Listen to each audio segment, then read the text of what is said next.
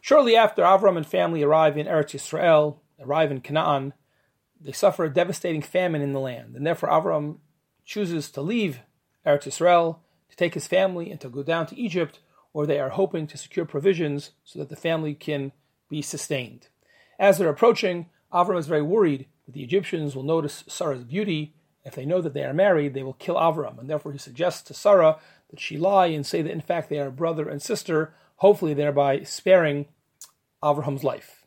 In fact, that's exactly what happened, in the sense of Sarah's beauty is clearly noticed. She's kidnapped, she's taken to Paro's palace, and she's only released after Hashem afflicts Paro and his whole household with a disease.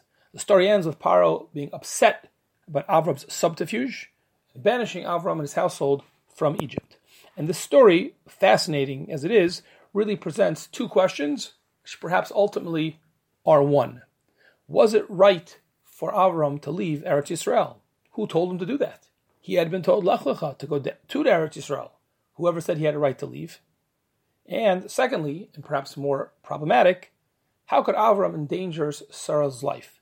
How could he put Sarah in such mortal danger? That's not what we would expect any husband to do, let alone somebody, a tzaddik, a moral exemplar on the level of Avram. So really two questions that are, in fact, one, how can we understand, should we justify Avram's behavior? Is it possible that he made mistakes in this story? These questions, as powerful as they are, not surprisingly, therefore, lead to a very interesting machlokes in the Mefarshim. Ramban, very famously, as well as perhaps less well-known Rabbeinu Bechaye, but really he's echoing the same approach of the Ramban. Ramban says, yes, in fact, Avraham made a mistake. It was a sin for him to leave Eretz Yisrael. He should have trusted HaKadosh Baruch Hu, that his family would have been okay, that Hashem would have found a way to take care of Avraham and family despite the famine. Moreover, the Ramban adds very ominously that because of this mistake, or Avram chose to leave Eretz Yisrael, later his descendants will have no choice. They will forcibly be exiled from the land of Eretz Yisrael to Egypt, where unfortunately they will suffer, and ultimately that will go back to being a punishment for Avram's behavior in this parsha. This powerful critique of Ramban and Rabbeinu Bechaye is in opposition, to many other Mefarshim who defend Avram's decision to leave Eretz Yisrael. For example, the Abarbanel assumes that Avram did nothing wrong. After all, the famine and going down to Egypt are part of the famous 10 nisyonot, the 10 tests that Avram was tested with. And, says Abarbanel, since we have a tradition from Chazal that Avram passed all of these tests, how can we say that he sinned? Moreover, logically, he says, it's not fair to criticize Avram. He had no reason to think there was any prohibition in leaving Eretz Yisrael. Just because he was told to go once upon a time to Eretz Yisrael doesn't mean he's never allowed to leave. Moreover, we know the Torah itself says, V'chai behem. It's a halacha and a Jewish value that life takes precedent in almost all situations. It certainly takes precedent over living in Eretz Yisrael, and given the fact that the Torah itself emphasizes in our parsha, Ki kaved hara'av, the famine was exceedingly difficult. It wasn't just a light famine, it was a heavy, painful, life and death famine. Therefore, it's understandable, says Abarbanel, that Avram had no other choice but to leave Eretz Canaan and go to Mitzrayim, and therefore he does not think it's fair to criticize Avram for that decision. In terms of the second question about putting Sarah in harm's way, here too, Ramban and Rabbeinu Bechaye are critical of Avram's behavior. Here too, they say he should have had more trust, more bitachon in Hashem, and Hashem would have figured out a way to get them out of the problem. He should not have lied and put Sarah in such a difficulty in harm's way. But here too, as well, most other Mefarshim disagree with the critique of Ramban and Rabbeinu Bechaye, and they defend Avram's behavior in one form or another. Both the Tur and the Abarbanel just kind of state categorically that it cannot be that Avraham made a mistake. He made the best of a difficult situation. Moreover, Abarbanel says, if Avraham had sinned, presumably Hashem would have told him that he made a mistake, and yet we're going to read shortly thereafter in Parak Kaf that the next time they're traveling, Avram does the exact same thing. He tells Sarah once again to say that they're brother and sister. Moreover, Avram's own son, Yitzchak, does the same thing with his wife, with Rivka, which we'll read about in Parak Kavav. If it had been a sin, Hashem would have told them, they never would have repeated the mistake. Yitzchak wouldn't have done it. The fact that we have this happening 2 other times in the next few prakim indicates, says Abarbanel in his opinion, it must be that Avram did nothing wrong. Despite that assurance and that categorical statement by both Tur and Abarbanel, they don't really explain what Avram was actually thinking. Other Mefarshim, however, add that extra point. For example, the Chizkuni explains that Avram did nothing wrong because he had a plan, a solid plan. That he would say that they're brother and sister, and if they then asked, wow, your beautiful sister, she married, he would say yes, but the husband is in some faraway place, we don't know where he has abandoned her.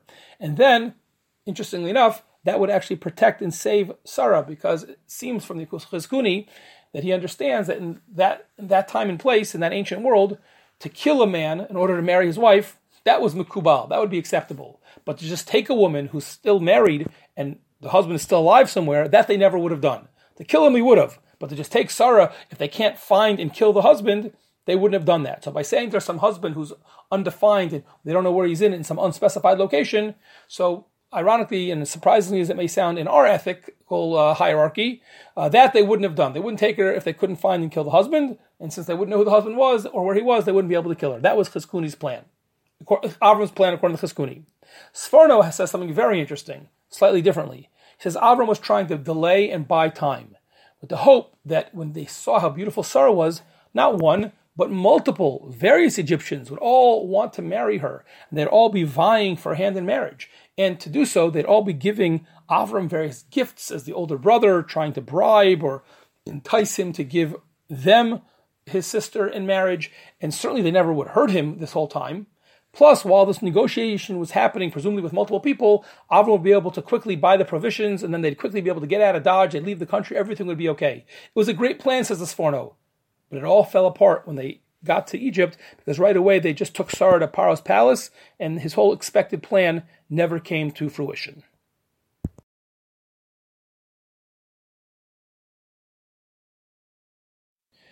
When Avraham was 99 years old, Hashem approaches him, makes a covenant with him, and tells him, Hishalech lefanai, you should walk before me, veyeh tamim, you should be tamim. What does that mean to be tamim? Some may understand it or translate it as perfect, but it's solely a vague term, yet undefined in the Torah text, somewhat unclear. And therefore it's fascinating to study a beautiful presentation here in our Parsha from the Beis HaLevi. The Beis HaLevi posits that what this pasuk is communicating and what the concept of tamim means in general in Tanakh and in Chazal is inyan hatmimus hu sheyaseh ratzon haborei v'lo yachkor lama tziveu kan. We do what Hashem wants, we do what Hashem commands, and we don't make that dependent on our own personal investigations, our understanding, our analyses of the why. We do mitzvos because we're commanded without questioning or trying to understand why. The Beis HaLevi brings as support for this definition of the term a medrash in Tehillim, commenting on the pasuk in Parak Kuf Yud Tesaf Tehillim, which says, Ashrei Tmimei Derech, praise are those who are Tmimim, and says the medrash this refers specifically to the Dor HaMidbar. And the medrash elaborates that the Dor HaMidbar, those who received the Torah when they went out of Mitzrayim, they were given various mitzvot. The medrash lists a few of them. For example, Lo Safajel Kedi B'Chalei Vimo, the prohibitions governing the mixing of meat and milk, and says the medrash, even though this is a mitzvah which you wouldn't necessarily understand at all, certainly not at first blush, but the people did not ask why we can't cook meat and milk together. Ela kiblu aleihem. Just immediately they accepted the authority and the binding nature of the mitzvos and the Torah. Says the Beis HaLevi, we see here from this medrash this idea, that the idea of tamim, the idea of tamimus, is accepting mitzvos even without knowing the reason for them, and even if we did know the reason, not making our observance of mitzvos contingent on those reasons. The Beis HaLevi then asks, on his own definition, he asks on himself an obvious and powerful question. Says Beis HaLevi, but aren't we obligated, aren't we commanded to study, to understand all the details of mitzvos? Aren't we even commanded, according to some, or encouraged to understand the reasons for mitzvos? So doesn't that contradict this exhortation here in our parsha and in other sources to be a tamim, which we're now defining as doing things without knowing the reason? Says the Beis HaLevi, we have to make a profound, subtle, but significant, nonetheless, distinction between learning and doing. Says the Beis HaLevi, in hachinami 100%. There absolutely is a value and even a mitzvah to study the details and the reasons for mitzvos. Ze b'chlal limud haTorah, she mitzuveh lilomdeha leida osa. Says the Beis Levi, yes, part of the mitzvah of Talmud Torah, very central mitzvah. Part of that central mitzvah is to understand the details and the reasons for mitzvos. However, says the Beis Levi, we have to make the distinction between when we're studying and when we're performing the mitzvos. When we study, we want to understand everything, and the more we understand, the better. However, he says when it comes to doing the mitzvah, aval b'ikar ha'asiyah shelo, when it comes to actually doing the mitzvah, then we do it not because of the reasons, rather shekenhu ratzon yisbarach. When we're doing the mitzvah, we're doing it not for this or that reason, even if we understand the reason, even if it makes sense to us, it doesn't matter. And we certainly do it even if we don't understand the reason. There's a distinction, says the Beis Levi, between action and learning, between deed and thinking, if you will. And therefore we have to, so to speak, live on both planes. When we're learning, yes, study and understand the reasons. But when we're doing and performing the mitzvos, we do it completely disconnected to, and certainly not contingent upon, those mitzvos. The Beis Levi continues and develops this idea with numerous other sources, examples, and proofs, but I want to mention one final one, which to me is so beautiful, which he ends the piece on.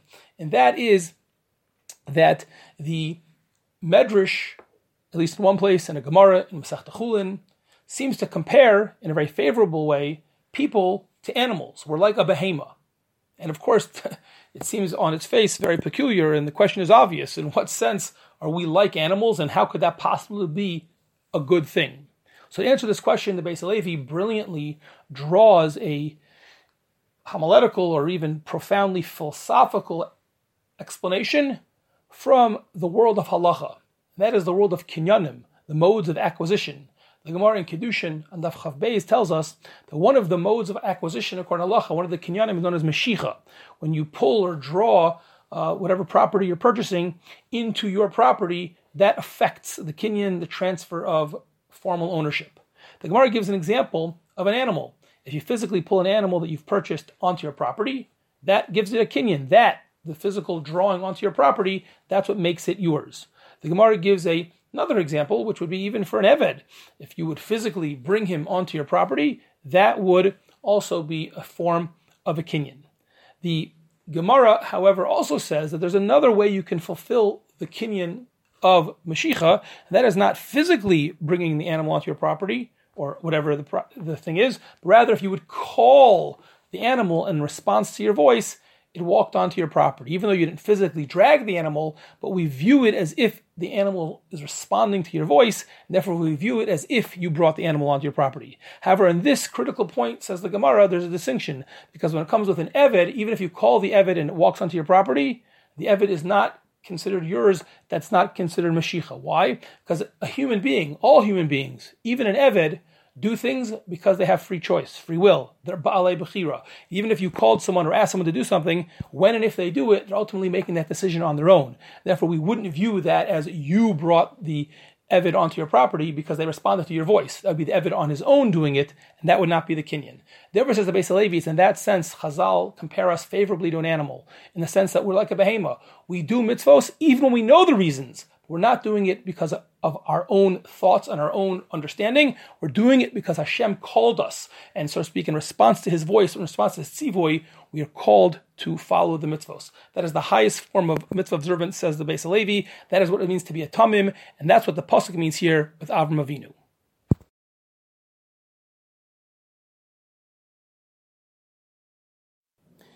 In the latter part of Parshas Lech Lecha, we read about two wonderful promises that Hashem makes to Avram. First, Hashem promises Avraham, his children will multiply and be like the stars in the heavens and in the sky. What a wonderful promise and a wonderful prediction. And then Hashem continues and says how those children will eventually inherit the land of Eretz Yisrael. However, after that second promise, the wonderful news that Avram receives, he responds somewhat shockingly. And in Perek Tezvav, Pasuk Ches, we read about how Avram responded and said to HaKadosh Baruch Hu, Bama Eda ki irashana. How can I know that I will inherit the land? How can I be sure that my children will truly and lastingly inherit that land. It seems like, at least at first glance, that Avram is questioning or doubting Hashem's promise that him and his children will inherit the land of Israel. In response to this question, HaKadosh Baruch Hu gives Avram the command to slaughter and to divide some of the animals into various parts. And we then read about the famous Bris Ben HaBasarim, the covenant of the parts. In the process, Avram has a nevuah, a prophecy, which is revealed that his children will be exiled and enslaved for 400 years until they eventually return to Eretz Yisrael. There's so much to say about this incredibly important section in the Torah, but I think the most basic question that needs to be addressed is, how do we understand Avraham's question? Can we really take it at face value? Was Avram doubting? Was Avram questioning Kadosh Baruch Hu? I think if any of us had done it, it would be surprising. If any of our children would do it to us when we promised them something good, we might be taken aback. But Avraham, of all people, the paragon of faith, questioning, doubting HaKadosh Baruch Hu, how can it be? How can we understand this pasuk? In the words of Chazal, in the Gemara and in the Midrashim, we find two divergent approaches. The first we find in the Gemara in Masechta Nedarim, Daf Lamed Beis Amud Aleph. And there we read about the interpretation of the famed Amora Shmuel, who explains that in fact, as surprising as it is, we should take the psukim at face value. He refers to Avraham's question and his behavior as Hifriz al midosav shel HaKadosh Baruch Hu. He went too far. He was chutzpahdik. He was doubting. He lacked faith when he asked this question. Shmuel goes so far as to say that it was as a punishment to this lack of faith, this breach of Derech Eretz and the way Avram questioned and talked to Hashem, that Avram's descendants are punished by being exiled to Mitzrayim. In other words, according to Shmuel, and this is actually the immediate context of the Gemara Nedarim, we would wonder, and we're right to wonder, why did the Jewish people why were they punished, I should say, by being sent to Mitzrayim for such a terrible servitude for what ended up being 200 plus years? So, to be honest, there are numerous answers to that question in the Gemara. But it's to answer that question that Shmuel says, you know why they were punished? Because of Avraham's doubt. Because Avram doubted the ultimate gift of Eretz Yisrael, his children will not be able to stay in Eretz Yisrael forever. Even after his children, Yaakov, grandchild and great-grandchildren, the Shvatim are living there, eventually a famine will come and they will be removed from the land and held in terrible, terrible servitude in Egypt for 200 plus years. That punishment came as a result of Avraham's questioning and doubting that we read about in this week's Parsha. However, there is a second approach to Avraham's question, which is far different and far more positive. Rashi actually alludes to this very, very briefly in a few words in his comments to Pasuk Vav, but the original source, which is more elaborate, comes from the Medrash in Bereshis Rabbah in Parsha Mem Daled. And there, the Tana, Rabbi Chanina, tells us that in fact, you shouldn't take the Pasuk at face value. When Avraham said these words, Amar lo kikarei tagar, he was not complaining or doubting Hashem. Don't go with what our first impression was. Rather, he says, Ella Amar lo be'ezes schus. In other words, so ingeniously, Rabbi Chanina explains, Avram wasn't asking, how do I know, Hashem, you will give us this present? Of course, Avram never doubted it. Chas v'shalom. If Hashem said he'd give us a present, Avram had no doubt that he would give it to us. His question was, once you give it to us, how will we merit to hold on to that gift? Even if it's ours, but if we misbehave, if we aren't worthy, Hashem could take it away. But me'edah, what will I know? How do I know? What can I do to make sure that my children are able to keep the gift? To which the Medrash says, what was Hashem's answer and reply? Amar lo bikaparos. Don't worry, even if they sin, Hashem says there'll be a mechanism for them to achieve kapara, forgiveness. Bikaparos sh'ani nosein lefanecha. And there, says Rabbi Chanina, that's why right after this we read about Hashem telling Avram to slaughter animals and to offer karbanos. In other words, it wasn't random. Rather, Hashem is telling Avram, just like you are going to offer these karbanos, your children will have an opportunity to offer the karbanos, and as part of that sacrificial service, in that merit, your children will be able to keep Eretz Yisrael. In fact, Rabbi Chanina goes on in some detail to show how each of the different animals mentioned in this section that are part of the Bris Ben Basarim correspond to various karbanos so the Jewish people will be able to give throughout the ages to achieve kapara. It's worth noting that there's a parallel to this medrash in the Gemara Megillah on Daf Lamed Aleph, and there, more directly you see, and more elaborately, Avram asking Hashem, what will I do if my children sin? How will they keep the land? Or will you destroy them like you destroyed Dor HaMabul and Dor HaFlaga?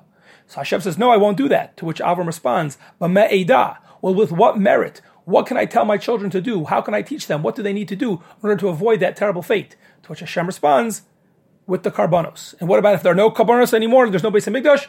So there the Gemara says, Hashem told Avram, well, if they read the psukim, they learn the karbanos, that'll be sufficient. In other words, we have this second approach from the Gemara and the Medrash. Not Avram doubting Hashem, but rather him trying to understand by what merit we will be able to keep and merit Hashem's gift to us.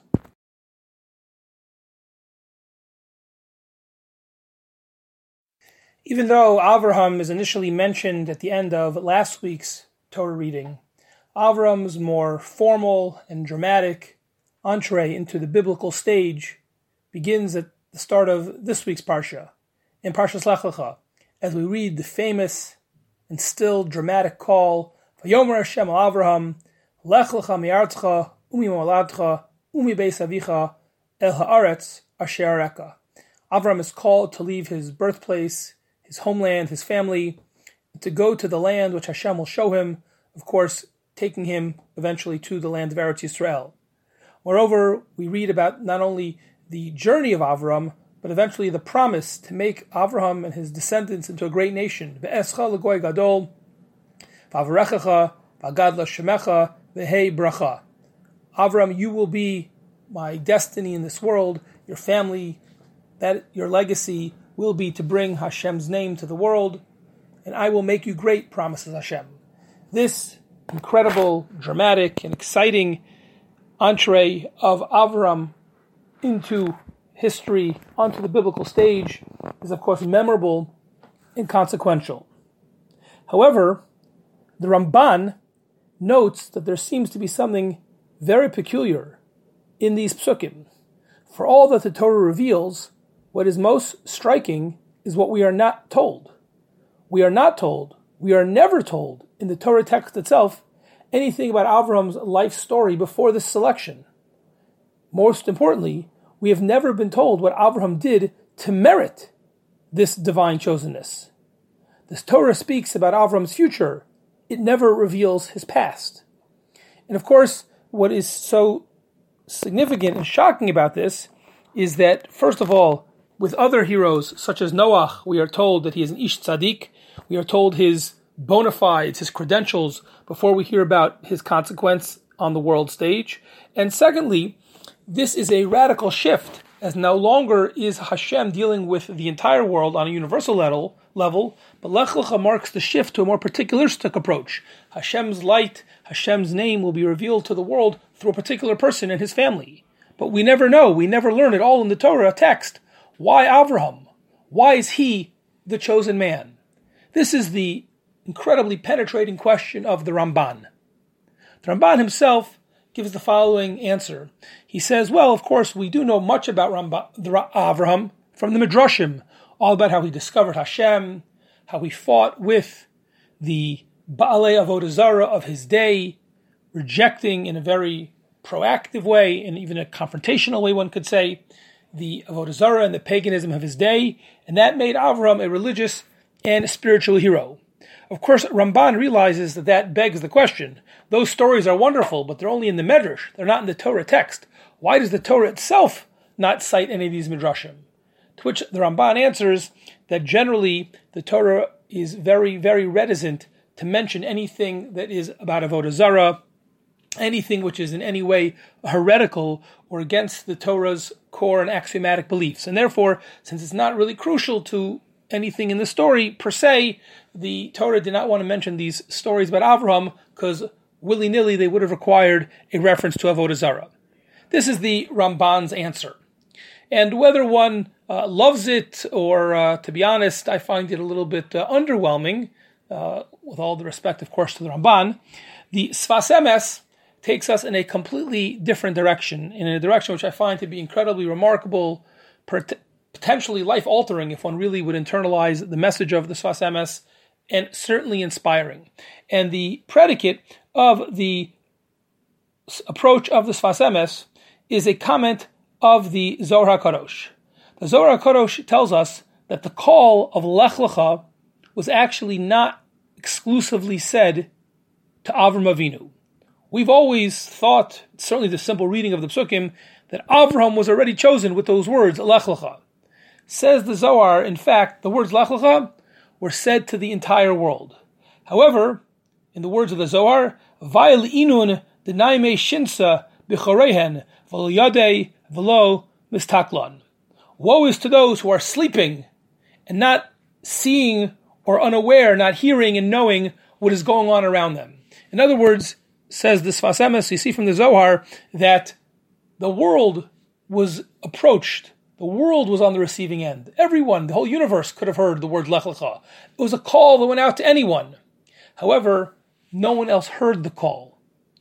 What made Avraham great, says the Sfas Emes, as he works off of and develops this idea of the Zohar, what makes Avraham great was that he heard the call. Shama v'kibel, says the Sfas Emes. He heard it, and he took it as a personal call. He took it as a personal responsibility. Anyone could have heard it, but Avraham did, and he acted on it. The call went out to everyone, but it's Avraham who heard it. And therefore continues the Sfas Emes, when just a few psukim later, after Hashem finishes his promise, in Pasuk Daled we read, Vayelech Avraham, from the moment Hashem called him, Avraham saddled up, and he went on the journey. He heard, and he acted on it. Says the Sfas Emes, the whole premise of the question was wrong. We asked, why doesn't the Torah tell us why Avraham merited to be chosen? Says the Sfas Emes, the Torah does tell us why he was chosen. Zeh hashevach ba'atzmo, shayamuchan lakabel hamamar. The very fact, vayelech Avraham, the very fact that he heard and acted on Hashem's call, that itself is the reason why he deserved to be chosen. I'm sure, I have no doubt that Sfas Emes accepts and believes all of those amazing stories we've learned since we were little kids that are taught in the Medrash. But nevertheless, says Sfas Emes, Avram could have been rewarded for that. But that's not why he was chosen to be the man, because of that. He was chosen not because of what he had done in the past. He was chosen because of what he did right then. Vayelech Avraham. He heard the call, Shama v'kibel, and he acted on it. Zeh Hashem Chabatzmo. This itself is why he merited. And this, of course, is a lesson, says the Sfas Emes, for all of us. Hashem is calling often in many profound ways. The question is whether we will be truly students and descendants of Avram. Will we too hear the call of Hashem?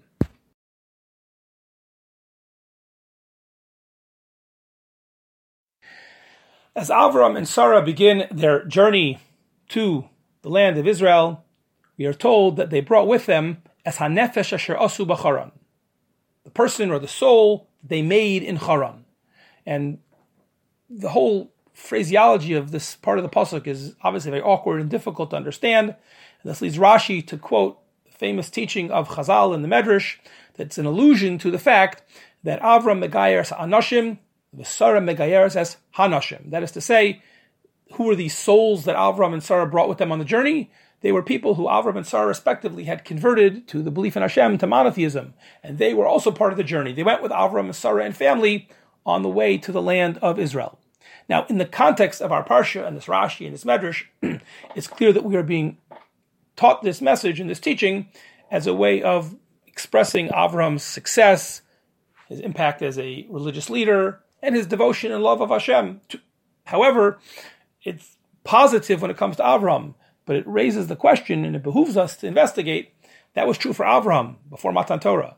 But is it still true now, post Matan Torah? Is it still true even in our day? Is conversion a positive thing? Is it perhaps even a mitzvah? Or are things perhaps slightly more complicated or even ambivalent? So first, to start out, we must acknowledge that there are a number of Gemaras which seem to paint a very clear and negative attitude towards the process of conversion. For example, the Gemara in Yevamos and Daf Koftes tells us that very bad things will befall those people, those Rabbanim, the Beis Din, who accept converts. And the Gemara continues and connects that to an earlier statement of Rabbi Chelbo, who says that the phenomenon, the reality of converts, of Gerim, is very difficult and painful for the Jewish people, like having some kind of a leprous sore on our skin, kisapachas. And the curiosity of the Gemara using that metaphor, notwithstanding, we'll have to leave that for another time, but it's clear that the Gemara here is conveying a negative approach and a negative attitude towards the process of accepting converts. Additionally, earlier in Masechta Yevamos on Daf Mem Zayin, the Gemara describes the process of what would happen or what should happen if a prospective convert comes to a Beis Din, comes to a rabbi and says, I want to convert. And rather than doing what we would expect Avram did, which is run, give the person a hug, accept them, teach them, rather, says the Gemara, on the contrary, we question her sincerity, we want to find out what they're really motivated by, and we go to great lengths to try to dissuade them from converting by telling them how hard Jewish life is, mitzvahs are so hard, anti-Semitism is difficult. We try to talk them out of it. Eventually, if they persist and they come back and back again, so then we actually go ahead with the conversion. But it's an unmistakable impression that we get from the Gemara, clearly conveyed that this is not a good thing. All of that, however, should be contrasted with the fact that there are a number of sources that take a much more positive view towards Gerus, and some that go so far as to even claim there's a mitzvah to accept converts. The Tashbeitz, one of the later Rishonim, points to a Gemara, Masechta Yevamos, on Daf Mem Zayin, the very same Gemara that we previously saw about giving the prospective ger, a hard time, but nevertheless, says the Gemara, once they pass the test, they cross the threshold, and we want to actually convert them, the Gemara says, Malin Oso Miyad, referring to a male convert, we go ahead with the circumcision right away. 1 minute we're trying to talk him out of it, the next minute we're already starting the process of conversion. And the Gemara, recognizes the kind of whiplash here. Why are we going so fast? My timer, why does it have to be right away? Says the Gemara, because this is based on a principle of Shihui mitzvah lo mashinon. We have an opportunity to do a mitzvah, we should not delay. Says the Tashbeitz, it's black on white. Could not be clearer. The Gemara refers to the process of conversion as a mitzvah. In fact, applies the principle of don't delay a mitzvah. Obviously, the Gemara is assuming, as clear as can be, the actual conversion, the process, is considered a mitzvah. So not a negative thing, and in fact, even a mitzvah. The Tosas HaRosh also says the same thing. It's a mitzvah. But he uses a different proof from the fact that there is a bracha that we say before the circumcision of a ger, in the formulation of the bracha, we state quite clearly that there is a mitzvah that we are commanded to do to be involved in the process of conversion. Yet again, we see there's a mitzvah. And what is that mitzvah to convert a person? Where does that fit in? So the Harash explains it's part of the mitzvah of loving the ger. The Torah in many places talks about the mitzvah and the obligation to be exquisitely sensitive, respectful, and even love a convert. Now, the psukim seem to be clearly talking about someone who is already converted. The chiddush of the Tosas Harash is that once a person has crossed the threshold, once they have made it clear and demonstrated their sincerity and their worthiness of conversion, then even though they're not even technically a convert yet, we can already apply the principle of Havas Hager to the prospective convert, and we are already obligated, because we love that person, to help him or her convert. Fascinating. The Ravid also suggests that there is a mitzvah, but doesn't really explain the nature of the mitzvah. But very curiously, when he asks on himself, how do I know there's a mitzvah? What's the source of the mitzvah? He quotes the pasuk in our parsha. Now, it's not clear exactly what he means because he doesn't elaborate on it. But many achronim point out it's difficult to understand at face value. After all, this pasuk does not seem to be a halachic source. It's a narrative, agadic piece of information. It's from Koda Matan Torah. The fact that there could be a mitzvah ledoros based on this pasuk, which the Ravid clearly is saying, is hard to understand. And even though we don't understand exactly what he means, we have to acknowledge the Ravid says it. More recently, one of the achronim, Rav Perlau, also thinks that there's a mitzvah of accepting a ger, and he thinks it's based on the mitzvah of Ahavas Hashem. Part of our love of Hashem is to accept converts, and it's based on a statement that the Medrash says that part of loving Hashem is bringing other people to love Hashem, and the Medrash itself quotes Avram Avinu, Shenemar V'Sat Nefesh Asu B'Charon, because Avram loved Hashem so much, he wanted more people to know Hashem, to believe in Hashem. And we have to be like Avram, and part of our love of Hashem has to bring more converts to Judaism. Lastly, Rav Menashe Klein, a very recent Achron, suggests that once a convert is interested in converting, there's a mitzvah on him to finish the job, and a mitzvah on us to help him finish the job. A really intriguing idea. So we started off by seeing sources that clearly were negative, but we then saw some very fascinating sources that are positive about conversion.